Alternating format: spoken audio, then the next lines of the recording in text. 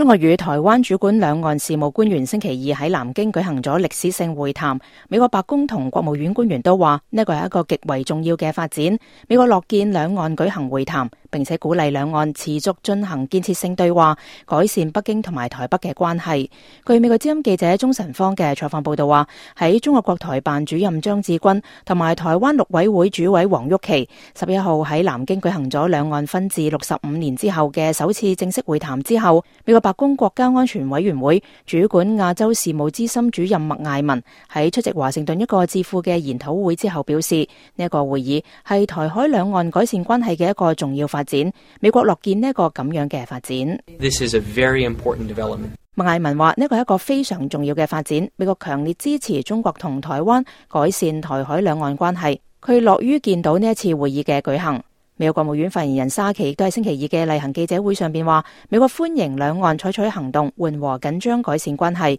美國鼓勵雙方持續進行對話。We welcome the step.